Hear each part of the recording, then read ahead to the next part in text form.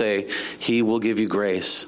And as we sang in Psalm 45 this morning, what does God put in the mouth of Christ to pour out upon you? Grace. He fills his mouth with grace. And so the Lord will speak grace to you this evening as we turn to 1 Peter 5, verse 12. 1 Peter 5, verse 12. We've actually come to 1 Peter 5 a lot in our study on Wednesday nights.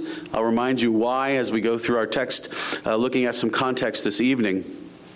But the verse for the sermon this evening is 1 Peter 5, verse 12, and in particular, the latter part that I'll emphasize by repetition. Hear now the word of the Lord, 1 Peter 5, 12. By Silvanus, a faithful brother unto you, as I suppose I have written briefly, exhorting and testifying that this is the true grace of God wherein ye stand. I want to emphasize that last part. This is the true grace of God wherein ye stand. It's that phrase that we're honing in on for the sermon this evening. The true grace of God wherein ye stand. I want you to recognize it's calling upon you to stand. But how do you stand in service to the Lord? How do you stand against this world and the ways of Satan? Not by your strength, not by your works, by grace.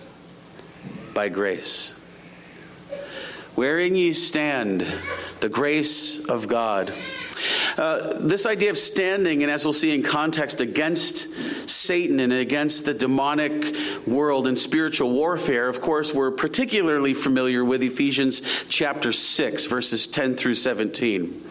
And it is that text where Paul calls upon us to put on the whole armor of God, that we would be able to do what? To withstand the devil, to stand against the attacks of Satan. And that's the regular refrain there, to stand, to withstand and to stand in spiritual warfare. Why? Why does he want us to be able to stand? That Satan wouldn't beat us down, that Satan wouldn't beat us back. Gideon.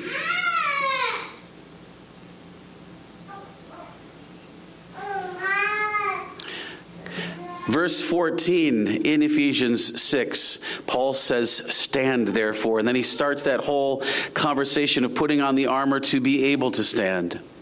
And Roger Nicole, in his article, Conflict with Evil, I should say his chapter, Conflict with Evil, I intend to share more with you on Wednesday nights. It's from that book that I've been drawing on a lot lately, Our Ancient Foe, published by P&R Publishing, bringing together mostly a number of lectures from the Philadelphia Conference on Reformed Theology with the Alliance of Confessing Evangelicals. It's on this idea of standing that Roger Nicole writes these words. This is what God wants us to do, to stand. What would be the opposite of stand? To lie down.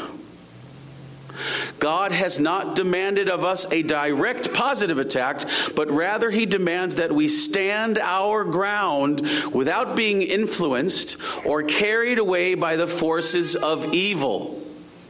God wants us to be an army that doesn't yield ground to the power of Satan.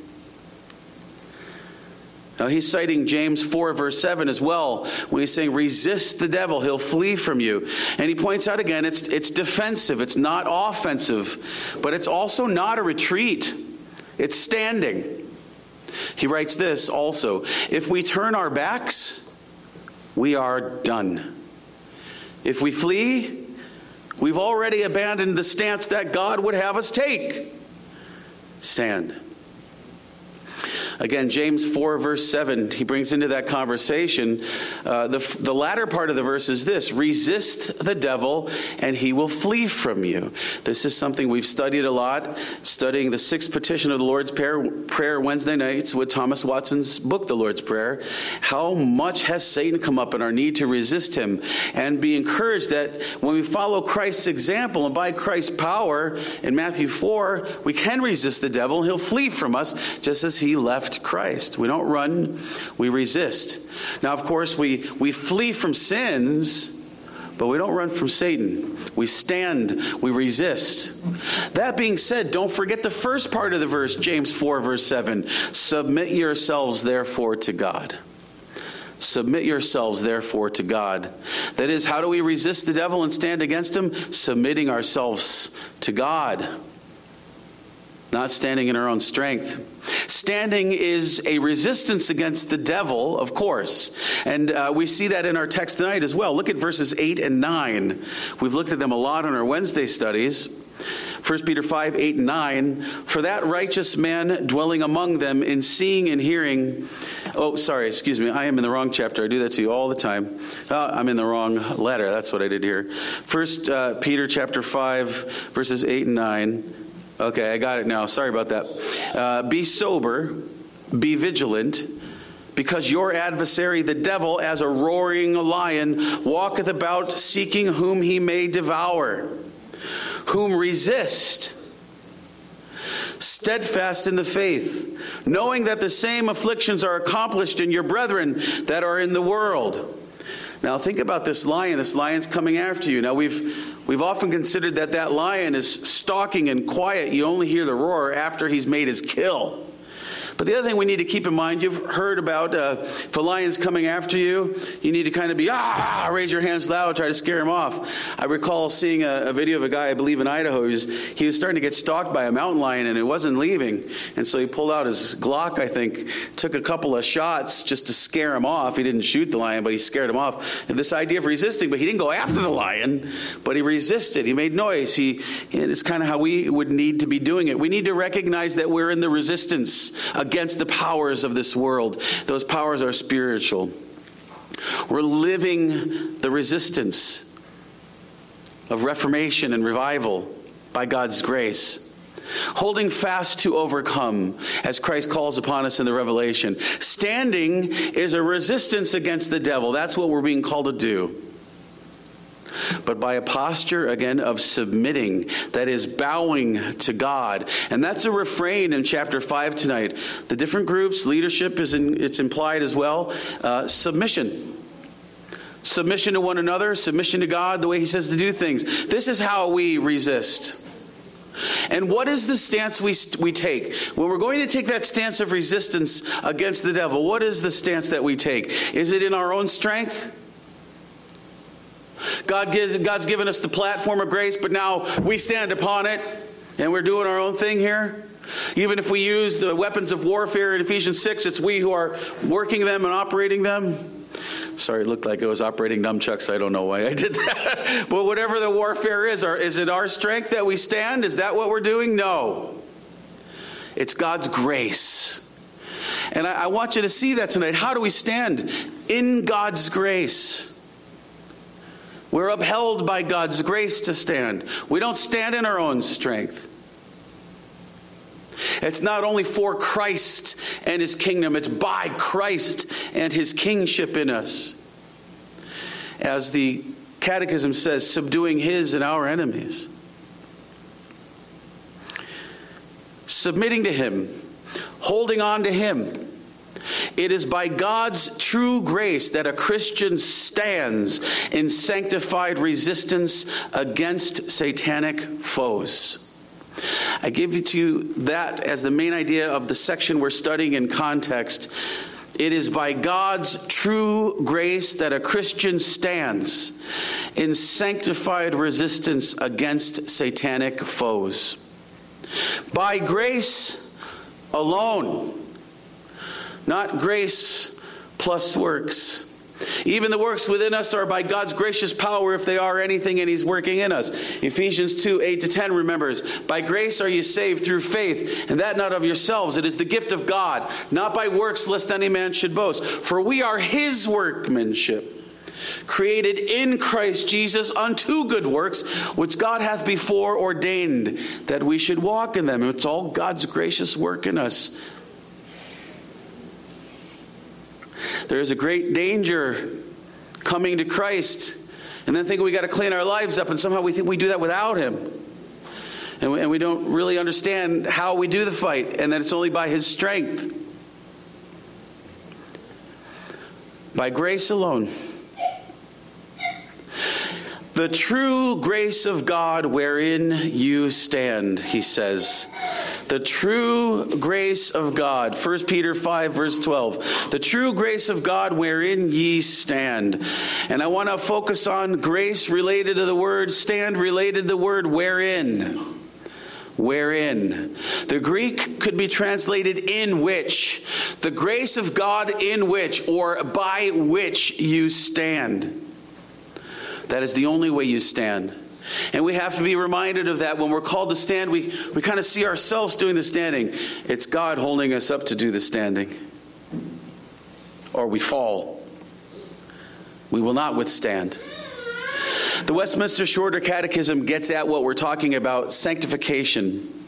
And in particular, making progress in holiness, progressive sanctification. Shorter Catechism number 35. What is sanctification? Here's the answer. Sanctification is the work of God's free grace, whereby we are renewed in the whole man after the image of God, and are enabled more and more to die unto sin and live unto righteousness. Or as Paul speaks about it in the scriptures often, killing our old man and putting on our new man. Or elsewhere in Romans, putting on more of Christ. But notice the answer gives us really kind of two parts of sanctification as it's often explained. First, the definitive sanctification. This is what God does to us. It's just a complete thing, kind of similar to justification, where we are just made holy. We are positionally holy before God. That's why we're referred to as saints in the scriptures. And then he goes on and tells us about all our sins we got to fix and get better about. Positionally, we're holy. Definitive. That's really the first part of the answer. We are renewed in the whole man after the image of God. But it's also something else. And it's different than justification and adoption. In justification and adoption, remember, the answer is given.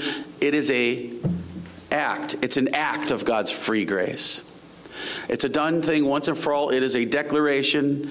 It isn't an infusion. It's an imputation. It's a crediting of Christ's righteousness. It's a making us sons. It's adopting us once and for all. It's a one-time thing with its ongoing effect, but it's a one-time thing. Sanctification is also a work. Different word chosen to communicate it's an ongoing development as well. And this is the progressive sanctification, whereby it says we are enabled more and more to die unto sin, to live unto righteousness. But notice, we are enabled. If we're going to grow in holiness, if we're going to kill the old sin in the world and vivify the new, it's that we are enabled to do so by the Holy Spirit. And we only grow in grace as we bear the fruits of the Holy Spirit working within us. We don't do it ourselves. Notice I want to emphasize what is said the same way in justification and adoption. Sanctification is God's free grace. We stand in grace. We stand by God's grace. We don't grow alone. We cannot grow alone. We can do outward things that kind of look like it, but we can't really grow without God's grace working within us. God is still working within us. It's His grace. So, beloved, remember 2 Corinthians 12, verse 9, as we were reminded this morning. My grace is sufficient for thee, God says to Paul, who's asking to have this thorn taken out of his side, this difficulty in life. And God says, my grace is sufficient for thee. Let's remember, God's grace is sufficient for us to stand. And that needs to be reminded because we don't think we can stand, but that's because we're too often trying to stand in our own strength and not in the grace of God. Easy to tip over. Easy to be tipped over that way. God's grace is sufficient for thee, and God's grace alone is sufficient for you to stand and grow in sanctification. Philippians 4:13, we love to quote often. I can do all things through Christ, which strengtheneth me. And I think Thomas Watson and others are right, as it's, in a sense, our strength. As we have the strength given to us by Christ, we have a sense of our own strength, but it's not a strength outside of Christ. It is, I can do all things through Christ, which strengtheneth me. Not just getting me started, but keeping me going and working it through me. Beloved, be careful not to think you pull yourself up by your own bootstraps, or that you hold yourself up by your own suspenders. Give me a break. If we want to look at that picture, we'll all have to have a good laugh, won't we? Of any of us trying to do that. You stand or you fall, depending on whether you rely on yourself or Christ. Look at verses 5 to 7 of our text. 1 Peter 5, 5 to 7. Likewise, ye younger, submit yourselves unto the elder. Yea, all of you, be subject one to another, and be clothed with humility. For God resisteth the proud, and giveth grace to the humble. Humble yourselves, therefore, under the mighty hand of God, that he may exalt you in due time. Don't be beating on your chest saying, I'm going to do this for Christ. I'm going to conquer the world for Christ. I'm going to grow. I'm going to do this many Bible readings this week. I'm going to pray this many hours. I'm going to do this many good works. As if it's something you want someone to know about to be impressed. What does God say? What does Christ say in the Sermon on the Mount? You already have your reward. Do these things in secret. Rely on God's secret strength. Be humble, that God would lift you up. You start to get in your own strength, thinking you're standing in your own strength. First of all, you're weak. We're all weak. Completely dependent on God. Second of all, that is going to make you fall. Remember to rely on God's grace. Look ahead to verses 10 and 11. But the God of all grace, who hath called us unto his eternal glory by Christ Jesus, after that ye have suffered a while, make you perfect, establish, strengthen, settle you. To him be glory and dominion forever and ever. Amen. God will strengthen you. He will establish you. He will stand you up and keep you standing. Just make sure that's what's happening. You're standing in his grace and not in your own glory. It is God's grace alone that stands you up alive in Christ, and it is God's grace alone that keeps you propped up and standing for Christ in your life as you resist the devil. You cannot stand at all but by God's grace. Trying to stand in your own strength with something to prove is often resisting Christ and godly advice to reset and rest in God's grace. And that is often pride that will lay you low. 1 Corinthians 10, verse 12. Wherefore, let him that thinketh he standeth take heed lest he fall. And that is leading into what? A discussion of a means of grace in chapters 10 and 11, the Lord's Supper, to help us not to give in temptation. His gracious means of helping us stand. Not thinking we're standing, we're good, we can't be knocked over now. I've gotten to this place, I'm in a really good place. Anytime somebody tells you I'm in a great place with God, watch out. What do we learn from Thomas Watson Wednesday nights? That's often when Satan comes at you and gets you. Stay humble. Take heed lest you fall. You think you stand? You don't stand if you think you're standing in yourself. You only stand in God's grace. But of course, beloved, you stand in God's grace. It is in God's grace you stand. You can and you will. So as you seek to stand firm, may it be in Christ. As you beseech him, Master, hold me up, lift me up. As I lift my eyes up to you, the author and finisher of my faith, lest I fall. And stand indeed by God's grace.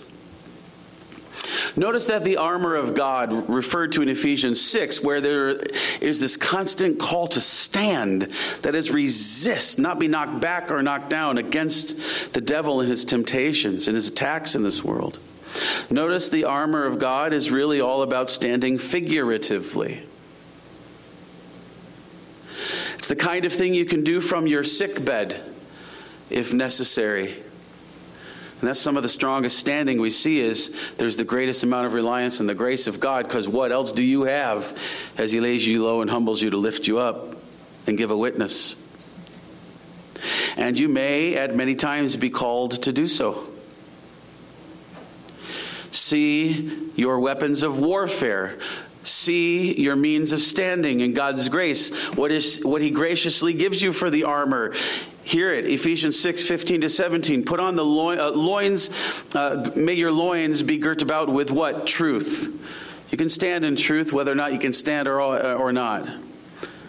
And having on the breastplate of righteousness. Righteousness, you can put that on anywhere, however you find yourself. Your feet shod with the preparation of the gospel of peace. You can walk about as being peacemakers, whether or not you can move a foot.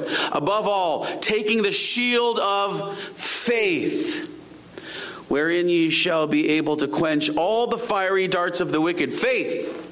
You stand in faith, believing, trusting in the Lord, standing for you, standing in and through you. And take what else? The helmet of salvation and the sword of the Spirit, which is the Word of God. Beloved, recognize that all these things are defensive. Not being defensive, but defending yourself against the attacks. Standing, resisting the temptation that Satan would often call upon you if you are in your sickbed, as did Job's wife. Curse God and die. Stand against that, even if you're crawling. And you can stand against it in Christ and his grace and all of these armor pieces that are not anything that rely on you and your strength, you see, but all turning to God and his strength by his grace. Even that sword of the Spirit, Spiritus Gladius, you see the window up here, the sword of the Spirit. You know, we think of that as an advancing, attacking thing. But if you think of like fencing in particular, parrying, right? A lot of it's blocking, right? So that's what Jesus did in Matthew 4. Satan kept attacking, and what did he do? He blocked it, quoting the Word of God. Stand against temptation. Stand spiritually by God's grace and his gracious means that he has given you. People who don't want to give themselves to coming to the means of grace are going out in the week really unprepared. Really unprepared.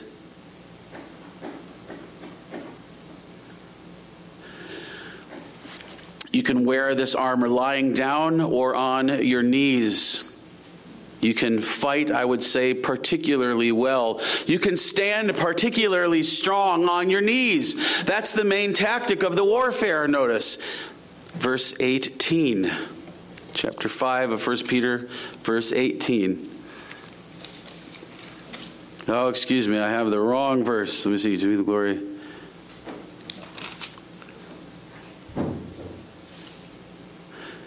Forgive me, I have missed it. I think I might have skipped to something else, but it was talking about prayer. I'll get that back for you, unless it is verse 8.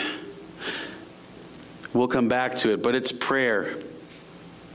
Be prayer warriors, beloved, putting all your stock and hope in God.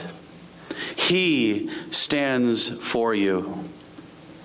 He gives you the victory.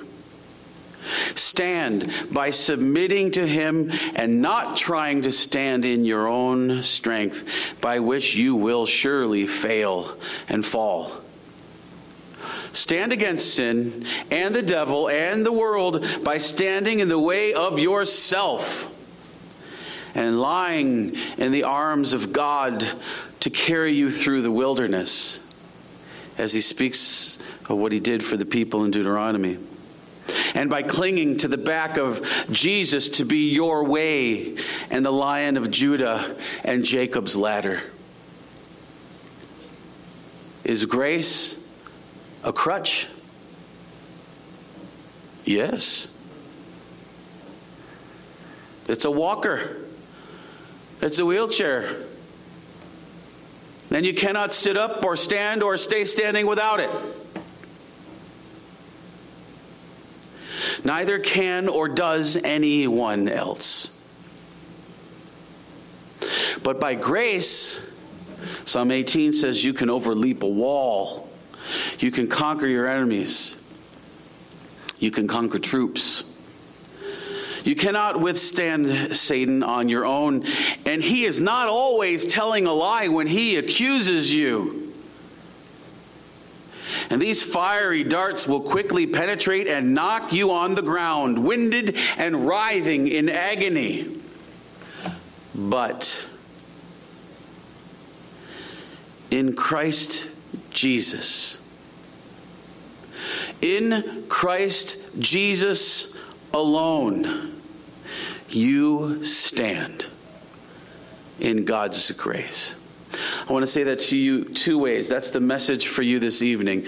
You stand in God's grace. That's how you stand. You are standing by virtue of standing in God's grace. You only stand because of God's grace. You can remain standing, and then hear it also not only as an indicative but an imperative. You stand, and you stand in God's grace. But mainly, I think what Peter is telling us is this is how we stand. This is how we resist. Grace. Testifying that this is the true grace of God, wherein ye stand. You stand in God's grace. Let us pray. Lord God, forgive us for trying to stand in our own strength. Help us to stand in your grace, and help us to be reminded and see and be emboldened tonight that in your grace we stand.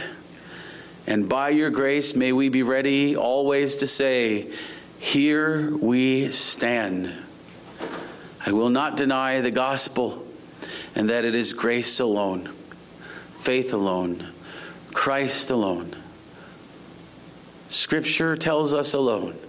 For the glory of God alone, we can do nothing else. But we can stand against all kinds of groups and people against us in Christ. We can, and we do, and we only stand in your grace. Lord, let us come to the means of grace regularly. Let us hear from your mouth full with grace for us. In worship, singing Psalm 45, let us receive the grace and goodness you intend to give to us through Christ. In Psalm 84, O Lord, lift us up on eagle's wings. Let us not faint as we stand in the grace of Jesus Christ on our knees. Let us resist the devil, let him flee from us as we remember your grace and stand within it, not by works of righteousness which we have done, but according to your mercy you saved us by the washing of regeneration and renewing of the Holy Ghost, which you shed on us abundantly through Jesus Christ our Savior. We stand in his grace and the blood of the everlasting covenant. And we say in Jesus' name, and all your people left standing in your grace say, Amen.